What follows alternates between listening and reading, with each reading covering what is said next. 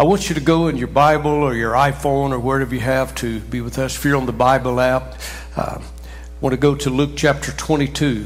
We're going to read some verses of Scripture there in a moment.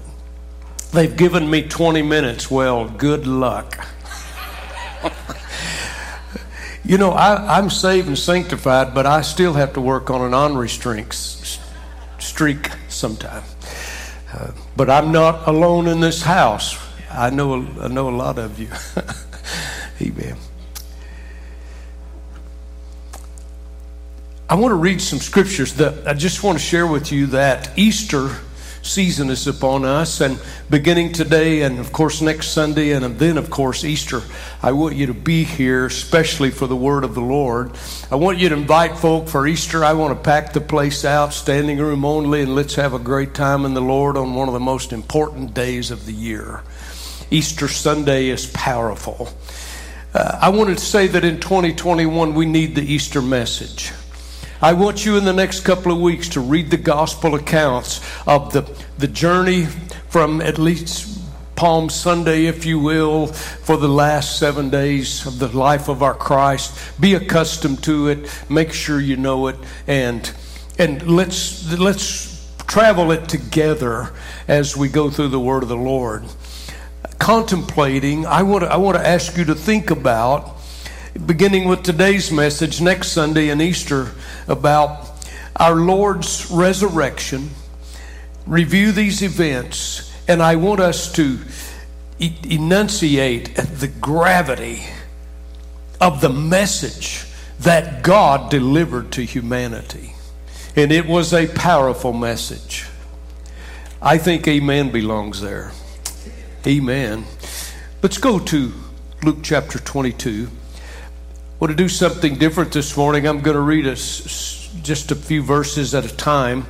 I'm going to show you, I believe, 4 scenes that are different. It's all at the same location. What I'm going to read to you from Luke's gospel is 4 different things at the same setting. The setting is at the Lord's Last Supper with his disciples. As we read these words, I want you to understand something that is so dynamic.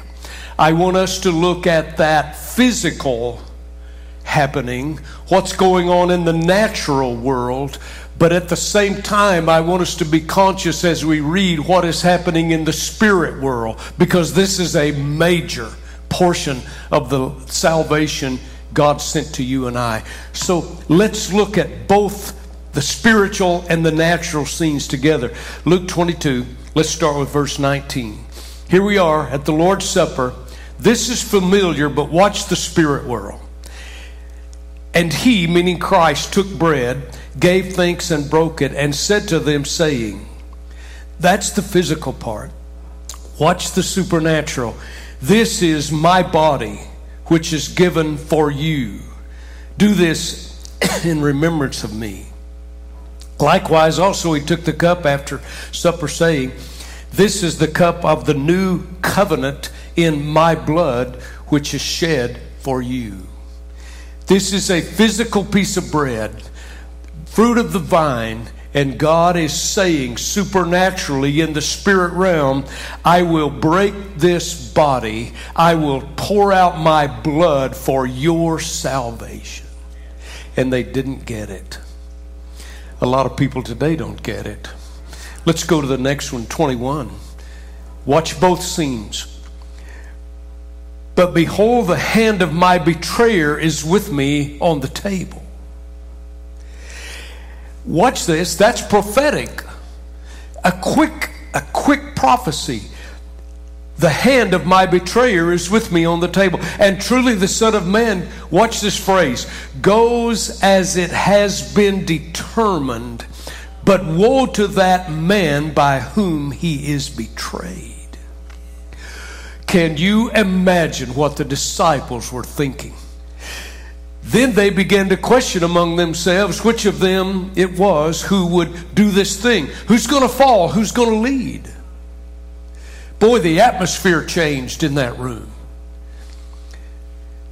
Suddenly, look at its result. Verse 24. Now there was also a dispute among them as to which of them should be considered the greatest. I want every young person and every parent in this room to understand about greatness and leadership. Because here's the lesson the Lord taught at a time when he's headed for his own death. And the human ego always resurrects itself. One of these are going to betray me. Woe to the man that does. Immediately they go into, well, who's going to take a place and who's going to rule? Verse 25, and he said to them, the kings of the Gentiles exercise lordship over them, and those who exercise authority over them are called benefactors. But not so among you. This should tell us about Christian character.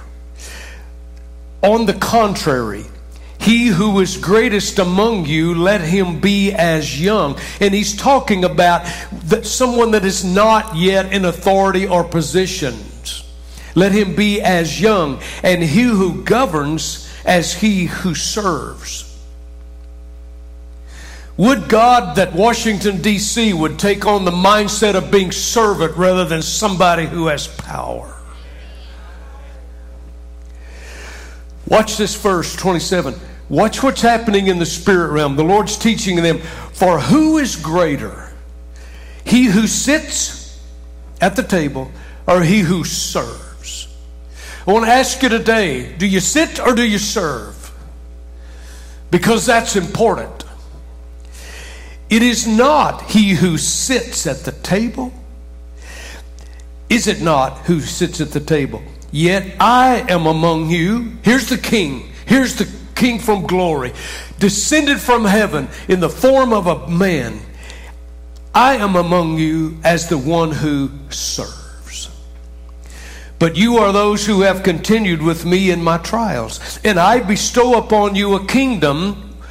What is he talking about? They didn't get it. I bestow upon you a kingdom just as my Father has bestowed one upon me, that you may eat and drink at my table in my kingdom and sit on the thrones judging the 12 tribes of Israel. I can't fathom what they were thinking. Can't fathom what they were experiencing. But suddenly after that statement, there's an entirely different atmosphere in the room. Let me show you. For suddenly the Christ says this. And the Lord said, Simon, Simon, indeed Satan has asked for you that he may sift you as wheat. While Christ was teaching these disciples, Satan in heaven approached the throne to try to destroy Peter. And Jesus saw it. He said he wants to sift you as wheat, verse 32. But I have prayed for you, that your faith should not fail. And when you have returned to me, strengthen your brethren. I want to tell you something. God knows we're going to fail, but aren't you glad he prays for us and has a recourse for us? But he said to him, Peter said to him, Lord, I am ready to go with you both to prison and to death. Then Jesus said, I tell you, Peter, before the rooster the rooster shall not crow this day before you will deny 3 times that you know me. Those are dynamic situations that happened in the physical realm, but all had major ramifications in the spirit world. And then he went on to Gethsemane. He went on from Gethsemane to Pilate's hall. He went from there to crucifixion. A man asked me a few days ago, Pastor, what in the world can we do when it seems like we can't do anything? He asked me that. And in a world filled with disaster, in a world where evil seems to prevail, in this world riddled with vain philosophies of even educated men, the mood of the believer can frequently reflect this man and his question and ask the same question. I've heard it so many times through 2020, people asking, what do you do when you can't do anything? Have you been frustrated that you'd like to do something that would change the political picture in our nation? Are you just going to be quiet on me this morning? Don't you get frustrated? Boy, I get so frustrated. I want to do something, but I go, what can I do? I don't feel like I can do anything. And I've been thinking about that. That's where this comes from. So my time's almost gone. So what can we do? Do we sit idle and weep and wail and just tread water? I want to declare to you that with an absolute no, there is an answer, at least to guide our conduct during these uncertain days. So let me say, the lovers of Jesus, the New Testament Christians, the disciples, faced the most difficult situation that perhaps humanity has ever faced. They had arrived at a point where they had believed and given their whole lives to this Christ, and they can do nothing to stop any of it. And yet I declare to you, they did something that is much. I'm going to read over in verse 23, I'm going to read a couple of verses. They have put Christ on the cross. They have driven nails through his flesh. They are crucifying him. They hear him say, what can you do when you hear someone say, I'm doing the will of my Father? What can you do when he goes, God, into your hands I commit my spirit? What can we do? And the centurion in verse 47 says, he saw what was happening. He glorified God, saying, certainly this was a righteous man. Notice the next two verses. What can you do when you can't do anything? Verse 48, and the whole crowd, this was the big mob crowd. These represent the majority. And I want to tell you something. Just because the majority votes does not mean the majority's right. Because they got it all wrong. Watch this. And the whole crowd who came together to that sight, seeing what had been done, beat their breasts and returned. They thought it was a victory. We're rid of this troubler. Verse 49, but all his acquaintances and the women who followed him from Galilee stood at a distance watching these things. Wow, I read through that so many times. First of all, I want to say, I have 4 points right quickly. Number one, they stood watching. Pastor, watching? Stand watching? I think better language to convey the meaning here, perhaps some of it lost in translation, is this. These who followed him and loved him stood at a respectable distance, watching. Yes, they were shaken. Yes, they were bewildered. Yet in constancy of faith and in hope of the kingdom that God had promised him and he had promised them, they stood there with great and deep respect. I want to tell you something. When somebody's dying, it means a lot that somebody is standing there and just watching if they're saying nothing. I believe these people wanted him to know, we are here, we believe, and we respect you.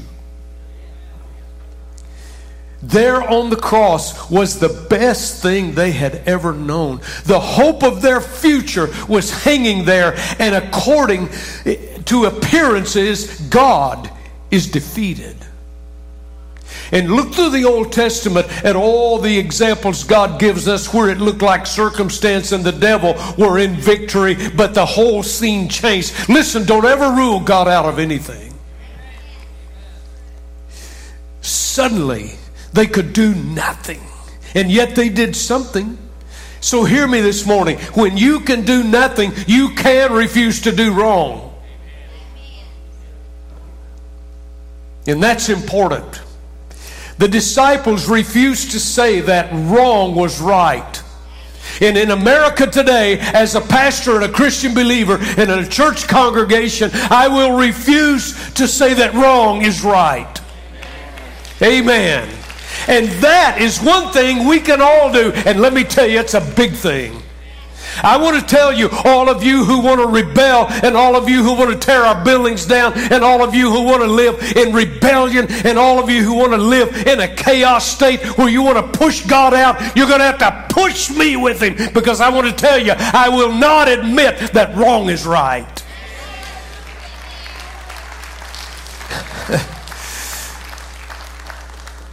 Wow, I got all fired up right there. I want you to notice something, though, something they did not say. Because here's what the temptation is. If you don't really have the goods, if you don't really have a deep knowledge of salvation, if you're religious without a relationship with God, you can say this, but these people stood there, and their statement of just watching said this. A lot of people would have said this. And this is the world we're in today. Well, I guess this shows the circumstances, the majority. It shows that Pilate was right and Jesus was wrong. Ladies and gentlemen, no matter how powerful wrong seems to be, you and I can refuse to call it right. And so be it, Lord, in our life. Amen. Secondly, they maintained the faith that God was more powerful than Rome. And I want to tell you something. God's more powerful than all the politics on this planet. Saints, we can maintain and we can hold a faith in a moral and a faith in a spiritual power who came and stood in nothing and spoke into nothing, and everything exists is. That's the God I serve. But I want you to notice something. The evidence at this scene was all against them. As a matter of fact, they fled. Even the disciples, the best among them, hid in a room, the doors being shut. You know what's amazing? Just a little while after that, Jesus came right through the wall. Read it in the scripture. He came to them, the doors being shut. Listen, the God I serve can go anywhere, anytime, anyway, as He pleases, because He is above and beyond the mind of humanity. But we can see now that the visual evidence was wrong. Young people, mom and dad, grandparents, when men and young people and women and when people of God hold faith in the power and when they hold faith in the love of God, here's something you need to know, young people. Here's something you need to know, mom and dad, grandparents, when Satan comes in like a flood. When you hold faith, you furnish God with the leverage in your life so He can send you His saving and keeping power. There is something about a family altar when Satan comes in and attacks and he says, this all is coming against you. I want you to know that Christ gave us authority, and in that house you ought to pray, Satan, you're a defeated foe. The blood of Jesus is against you. You foul spirit from hell, you will have no place in this house, and we command you that you leave the premise. Amen. And so let me just tell you, Christian dad, that's your place. Show your wife and show your children. Show them a spiritual authority. Live it right. Believe it right. Take the reins and make that a godly home. Amen. God, with our faith, it furnishes God a means to help us. You know, I just want to say this. God is above all. Will you say that with me? Ready? God is above all. Will you say it again? God is above all. Will you turn to someone and let's say it again? Look them right in the eye.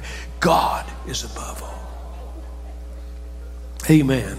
The third thing is this. The disciples stayed together as a corporate body of believers.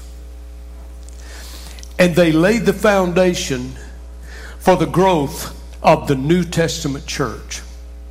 And that church, in spite of how weak it looked on what we call Good Friday, no matter how weak that New Testament church looked, that church has proven to be the greater and more lasting power than Pilate or Rome. No wonder he said, it is finished. Number 4, lastly, they obeyed the last command they were given. I'll never forget sitting in Fort Jackson, South Carolina. That's where our youth pastor is today, in basic training. He trained where I trained. I'll never forget sitting in a classroom, and that major stood up there, and he just, they know how to command attention. They know how to make you listen. And if you don't want to listen, they know how to make you listen. If you've been there, you understand. But I'll never forget something he said. Many of you have heard this before, but it's true. He said, soldier, if you ever get to a place that you do not know what to do, you get to a place where you have a decision to make, here's what you do. You just keep obeying the last order you received until it's changed. He said, you believe in God, believe also in me. You just keep obeying that order. They could have said, now what? Looks like all of our plans have been aborted. Things didn't work out. I guess he wasn't a prophet. Watch this. Let's go back to normal. Have you heard that lately? How many times have you heard the question, when are we going to get back to normal? I hope we don't. I hope we get back to a revival in America. I hope we go toward a revival in America. Because I want to tell you something. God never supports a backward movement. God's always a progressive God. He always goes forward. He never supports a backward movement. Boy, I'd like to take some time right there. When Moses and them went to cross, and Israel went to cross the Red Sea, God did miraculous things. Do you know that he led them by fire by night and a cloud by day? Will you understand the plagues that went before Pharaoh? I hope you know the story. They got right to the water, and the water didn't depart till the priest's feet touched the water, and God made a wide wall, some say 100 feet congealed water, and Israel went across on dry land. When they got over there, they needed water. He provided it. They needed food, and he provided manna and quail. They needed everything to sustain them. When we're talking some 2.5 million people, this wasn't just your family or mine. This was a major amount of people. And in the desert, God provided food and water. And then the more it got over there, they decided they didn't like manna anymore. They wanted the beans and the leeks and the garlic. I can't imagine somebody wanting garlic, but they wanted garlic back at, my wife loves it. And I love what one minister said years ago. I've said it. Wait a minute. They wanted to go back, take us back. They wanted to go back where they were used and abused as slaves. Just because they're uncomfortable now, you won't believe how Satan can work on your uncomfortableness. It's easy to give up and let's just go back. God will never support that. God, it's onward, Christian soldier. And this minister, and I copied him, I've said it many times. He goes, if you go back, there's some questions to ask. If you go back, who's going to provide water from the rock? Because God's not going to. If you go back, who's going to provide the food? If you go back, who's going to part the waters of the Red Sea? If you're going to go back, who's going to lead you and guide you? And if you go back, who's going to form a new treaty with the new Pharaoh? God's not going backward. So when Satan comes into your house and like a flood, he wants you to quit it all. That just be still. Just be still and obey the last commandment you received. With this, I'm closing. Praise God. They remembered his last instructions. And if you want to go to Acts chapter 1 and read it, it's great. Read it in the next few days. After resurrection, he was with them for 40 days. And just before he ascended, he told them 3 things. First of all, tarry. You wait. And for 10 days they gathered in an upper room. And secondly, he said, be endued or filled or baptized with my spirit.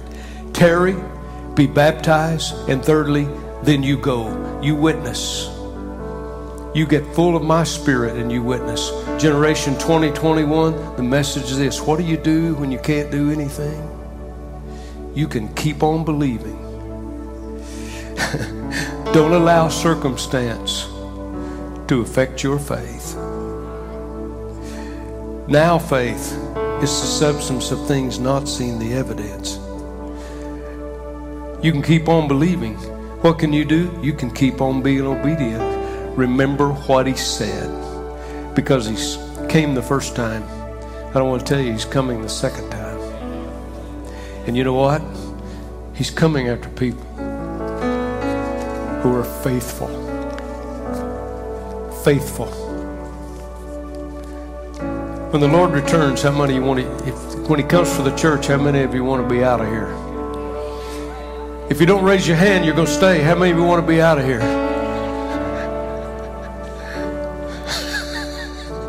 I hope God doesn't have to call you second, third. I'm just being funny. I want to be out of here, don't you? But it's going to not be because we're special. It's going to be because we're faithful. I'm depending on you to stay faithful.